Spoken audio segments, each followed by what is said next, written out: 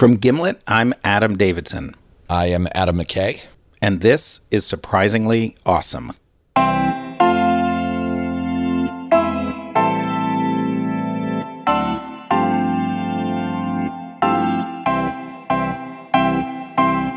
This is a podcast where you and I try and convince each other that something that seems like it might be really boring is actually really awesome. That was well said. That's it.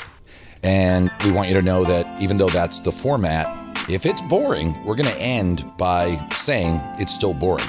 We're not going to manufacture excited outcomes. So there's a real risk here. Yeah. You know there's no risk. We edit the tape. We're going to record an hour. We're going to, even if it is boring, we're going to take 12 minutes and make it seem. So even if my voice is disinterested, you'll just pitch me up in post and I'll say oh, that wasn't that great. It'll be that was great. Yeah, we can do that. All right. Okay, so it's going to end with one of us thinking it's awesome, without a doubt. Yeah. All right, so I understand you have a subject that is pretty boring. I've been told what the subject is. It's mold. Yeah, mold. I know mold messes up houses. I know mold, when you leave food out, gets green, gets blue. It's the byproduct of neglect. Sincerely and honestly, I find that a very boring subject. And I'm a little bit thinking, how long is this going to be? Okay, Dr. McKay, are you ready to have your mind blown? Go ahead. Say your feelings about mold. All right. Mold is a sporulating material that utilizes elongated hyphae to pursue both its food.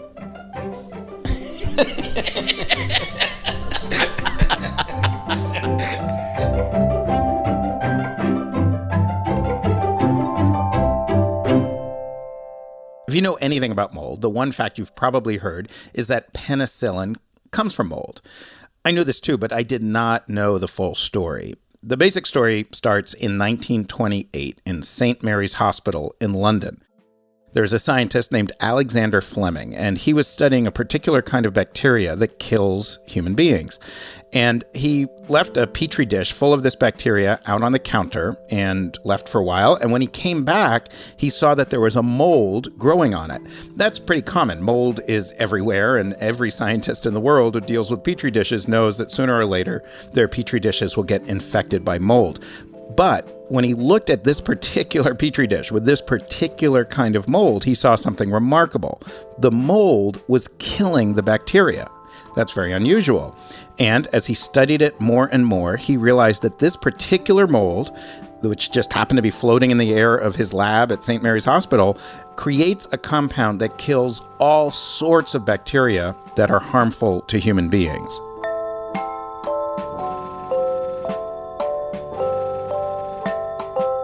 So he knows he has this crazy compound. There's this one moment that I find funny, which is, so he's oh, we got to name this thing. And so he wrote down, he's penicillium, okay, but would that be penicillin or penicillin?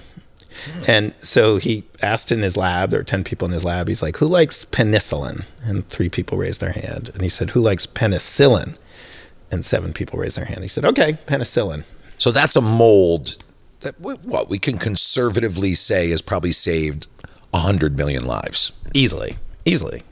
So there's sort of this amazing journey. So he discovers this in 1928, and that's a constant, almost failing. Just one example, when they were, the very first time they gave, okay, we're going to do a randomized control trial. We're going to, so what they did was okay, we got some mice, we got some guinea pigs. All right, let's grab the mice. We're going to get them sick with bacteria. And 25 of them, we're going to just not do anything. 25 of them, we're going to inject with penicillin. Right. So they do this, and the 25 that they do nothing, they all die.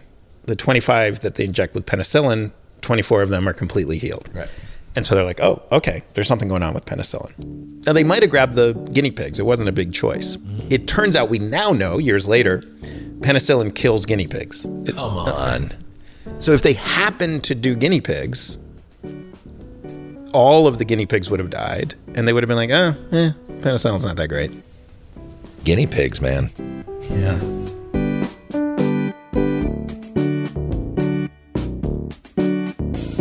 It's now 1940. World War II is breaking out.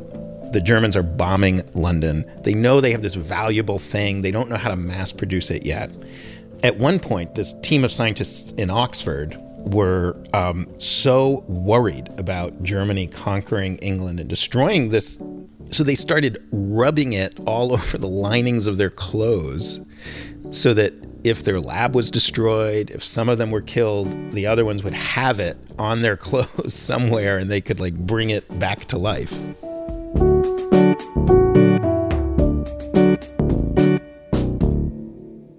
So as you can see, there's such a limited supply of this stuff, but right then is when they need it so badly. People are getting injured in war, millions of people. We need penicillin more than ever, but we haven't figured out how to mass produce it. What happened is the particular strain of mold that Dr. Fleming discovered in that hospital in London just wasn't particularly good at growing fast. It killed bacteria, but it didn't grow fast. So here in the U.S., in a government lab in Illinois, a group of scientists got together and they said, we bet there's another strain of mold out there. There's so many different strains. There's got to be a strain out there that has all the positive benefits. It kills bacteria, but also grows really, really fast. Now, if you're a bunch of scientists in Illinois in the 1940s and you want lots and lots of mold to look at, you go to the grocery store. There is always in a grocery store mold somewhere on some moldy piece of fruit. So they hired this woman named Mary, and she just went out asking everybody for moldy produce. That was her job. Find anything that has mold on it and bring it back to the lab for testing. And one day, she returned with a cantaloupe, a rotten cantaloupe that had a mold on it, and they scraped that mold.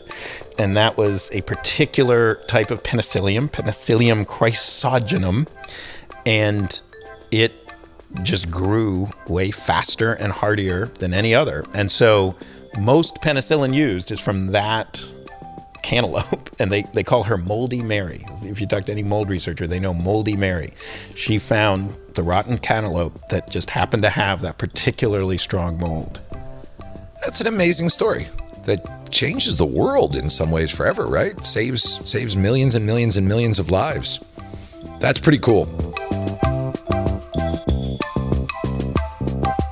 And this story reveals what is so awesome about mold, what's so surprisingly awesome about mold. In fact, it made me realize mold really is the perfect topic for this podcast because mold is around us all the time. Every breath you take, you're breathing in huge numbers of mold spores. Everything you touch, every surface you touch, you are touching mold spores. You are bathed in a world of mold. But we never think about mold, except every once in a while we open our fridge and are like, oh man, my bread's all moldy, and we throw it out. But mold is amazing. There is a mystery in every one of those breaths you take. Just to give you one sense of it, each type of mold creates all sorts of different chemical compounds. Some of them are used to fight off predators. Some of them are used to digest food, to break down plant and animal matter so the mold can eat it. And then most of the compounds, dozens for each mold, millions and millions and millions for molds altogether, we have no idea what they're doing. We have no idea why the mold produces them.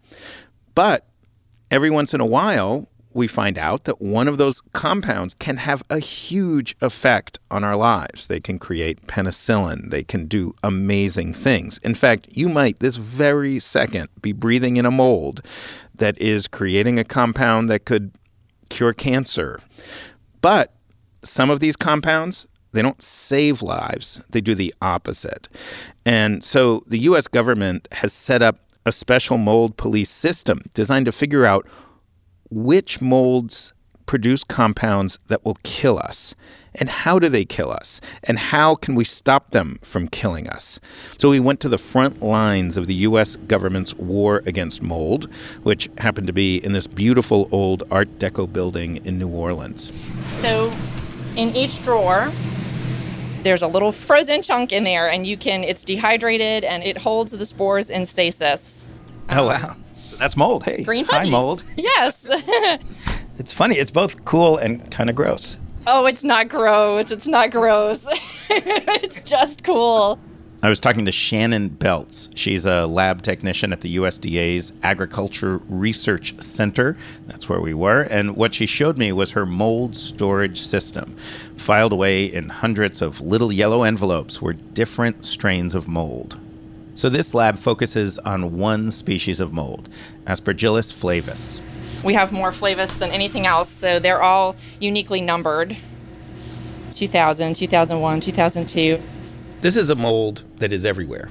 Every breath you take, Aspergillus flavus. It's all around us right now. Grab your hand, run it through the air. You're touching little microscopic Aspergillus flavus mold. Your body is acclimated to breathing these things and dealing with them. But when it gets into food, especially corn and peanuts, it creates these compounds that break the food down. And one of the compounds it creates is extremely toxic. If you ingest a fair bit of it, it will give you liver cancer. Oh, I see. Okay. That's one of the worst cancers there are. And if you ingest enough of it, it will kill you. The most recent episode was in Kenya in 2004, where they were eating moldy corn. This is Deepak Bhatnagar. He runs the USDA lab Shannon works in. They were storing it in the ground under high moisture, warm temperatures, and the fungus was growing merrily on that corn and producing large amounts of toxin. And these people were eating that corn, and there were at least 200 deaths reported. That's not over time getting liver cancer. That's right away. And that's why this lab exists. Absolutely. Yes. To make sure that I don't eat that toxin. Yes, we are its enemy. You have devoted your lives. We have. Very willingly. Many people around the globe have devoted their lives. That's why we get up in the morning and run to the lab so that we can find new things and try to, find a solution that will affect a lot of people around the world. Gets us going every day.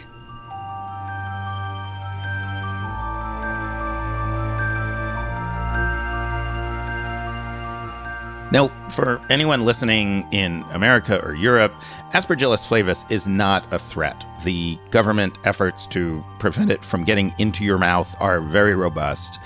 However, there is a very close cousin of Aspergillus flavus, almost genetically identical, and you eat the product of that mold all the time. In fact, if you're my 4-year-old son, Ash, you eat it almost every day because it is your favorite thing. And right here, you have the paradox that is mold. Aspergillus flavus, the one that makes the compound that gives us liver cancer, is nearly genetically identical to one that makes food way more delicious. And it's used by companies like Kikkoman and others to make soy sauce. My son can't eat almost anything unless he dips it in soy sauce. And it's used by sake producers to make sake. So it's consumed by the just millions of gallons of it. This fungus, which kills hundreds of thousands of people around the world with little differences, people are just guzzling it in Japan. Yeah, and a couple of years ago, Kikkoman got concerned because their mold was so similar to the dangerous mold. They were worried, could our mold mutate and start producing the cancer-causing toxin? So Deepak Bhatnagar and other scientists at this lab we were visiting, they did the DNA sequencing on the special good Kikkoman mold, and they looked at the entire genome. They are very, very closely related to this fungus. The genes that were there for making this toxin, they are there, but they're all so heavily mutated, all the genes in there, that it can never revert back to making the toxin. So, it's like a machine that has the parts to make the poison, but it's so broken that it's so broken that it'll never make the toxin. Wow. And he found there were 22 specific changes, but those 22 specific changes were sufficient to deactivate the machinery that creates that toxic chemical. And he said it's basically mathematically impossible for it to spontaneously, genetically make all 22 changes. Wow. If it did, but it's impossible, then there would be the great Kikkoman massacre of 2027. Right. Yeah. Now that's a movie where we're trying to get Aspergillus flavus into Kikkoman, and it's a good one-line pitch. just walk in the room and go, we're trying to get Aspergillus flavus into Kikkoman. And you watch checks get written in Hollywood once they hear that. Whoa, come back here. Come back here, young man.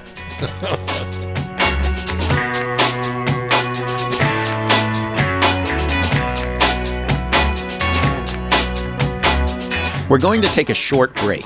When we come back, Adam and I will take our relationship to a whole new level, all because of mold. After this word from our sponsors.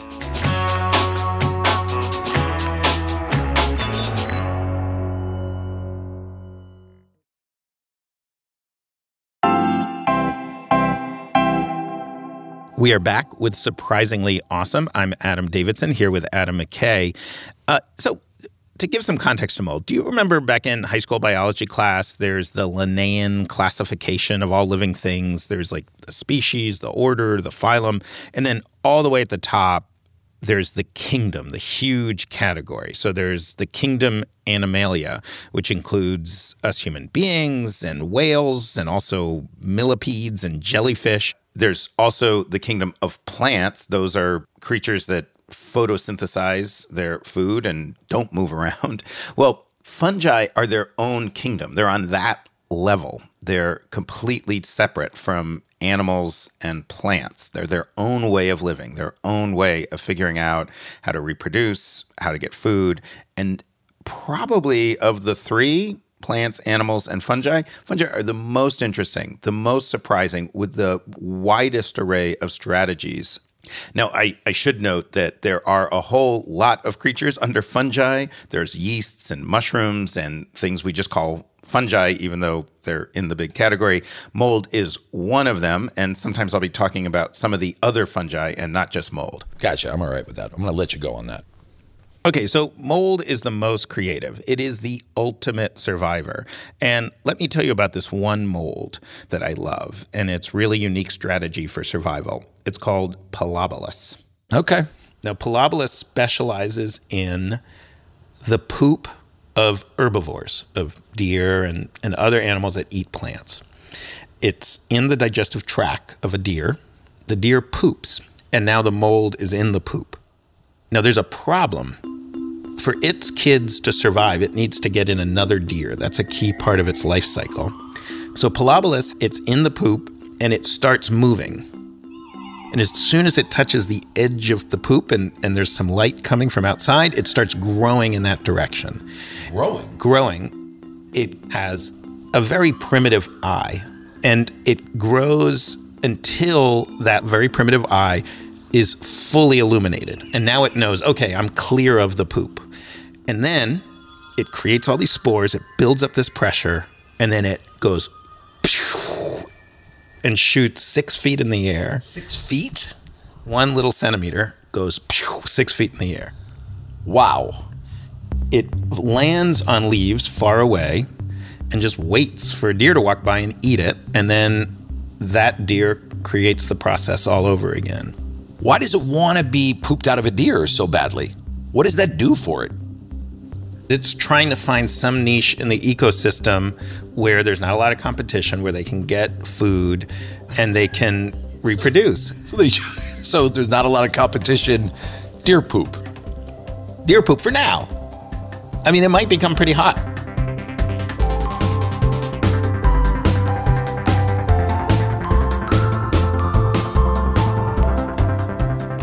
So we have one last stop here on the journey to take mold from boring to awesome. And this stop on the journey is designed to hit home to you in particular, Mr. Adam McKay. Molds, it turns out, are a huge part of life on Earth, and human life in particular. They help break down our bodies when we die. They're instrumental in breaking down dead plants and trees. I talked to one mold scientist who said, it's hard to imagine the world without mold. There would just be leaves piled up for miles and miles, mountains everywhere, and dead bodies everywhere, never breaking down, never disappearing. But I was looking for something less abstract and more immediate, a way that mold tangibly affects our lives.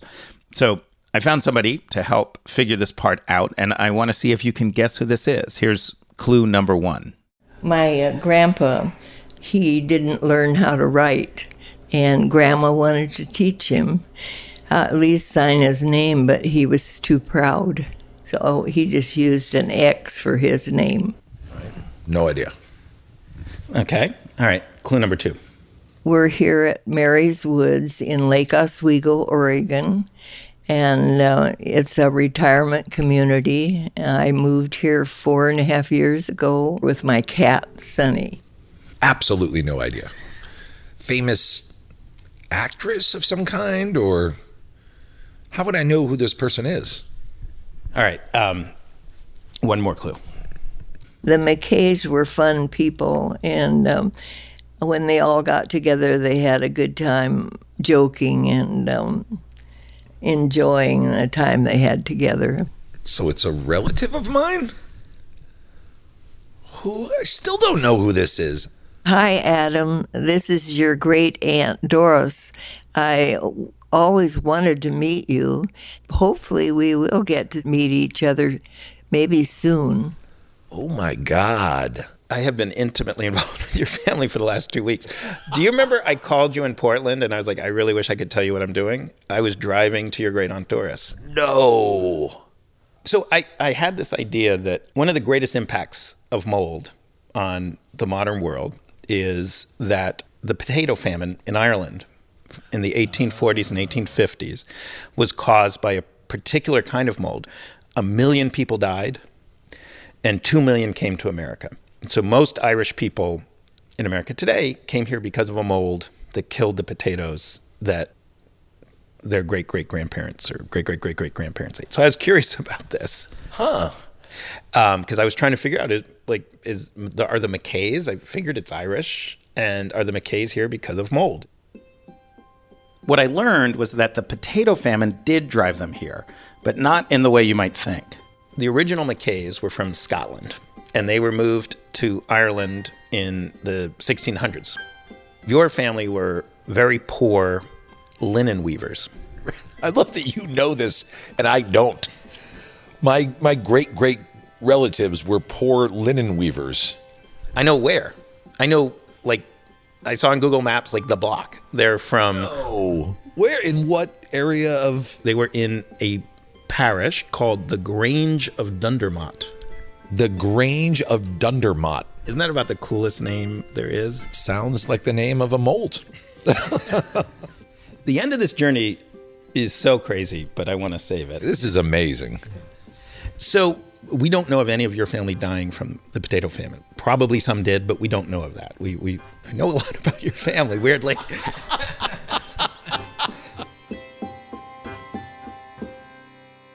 They would have been very hungry, though apparently, from what we know, not yet hungry enough to leave. So they stick it out through the famine years. But the potato famine changed Ireland in horribly negative ways. It destabilized the government, and it heightened divisions between Catholics and Protestants. In other words, the potato famine helped turn Ireland into a terribly troubled country that people wanted to flee. And then, in 1882, mold finally made your family leave Ireland. What happened was a new mold ate away all the peat moss.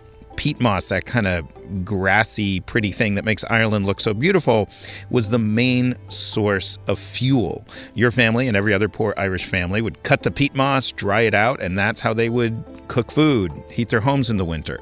Well, a virulent outbreak of mold killed all the peat moss. So finally, in 1882, your family left. So the potato thing they got through, but the mold infection of peat. Plus the violent crisis created by the potato famine mold. Finally, they said, all right, we're getting out of here. There were 15 in the party, and they decided to homestead in Nebraska. They had wagons and horses to pull them. You would just show up, and if you were willing to farm, they'd just give you some acreage? Yeah, and it was 160 acres, and they had to dig their own wells. But one of the uncles was a great well digger, and he dug wells for everybody. This is very strange. I got to say, I never imagined we would talk about mold, and then suddenly I would be learning about my family history. So Doris and I really hit it off. We had a great dinner. She really likes drinking, which was fun. She's really funny. She's cool. So we were talking, and she was showing me her family tree and the McKays, and telling me, we're not all Irish. Some of us were English. So Doris, we just discovered something, and I grabbed my microphone. What did we just discover? Something about Abraham Brown. Yeah, you were showing me your family tree. And it rang a bell, and I looked up Abraham Brown on my little family tree, and we're descended from the same man, Abraham Brown.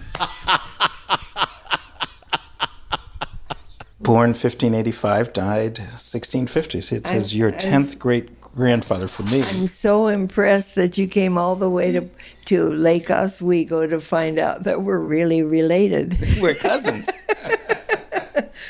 That's amazing. Really cousins? Yeah, we're distant cousins. But we were just saying that Cousins, though. Yeah. You're a dangerous individual. Like, you somehow took mold and we find out we're distant cousins.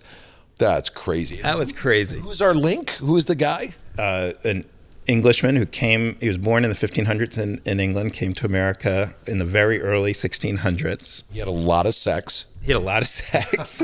You're a direct descendant of one of his daughters. I'm a direct descendant of another one. Man, oh man. If somehow mold led to me meeting for the first time a great aunt and learning about my family, that's insane. Thank you, mold. Thank you, Mold. We're cousins. That is crazy.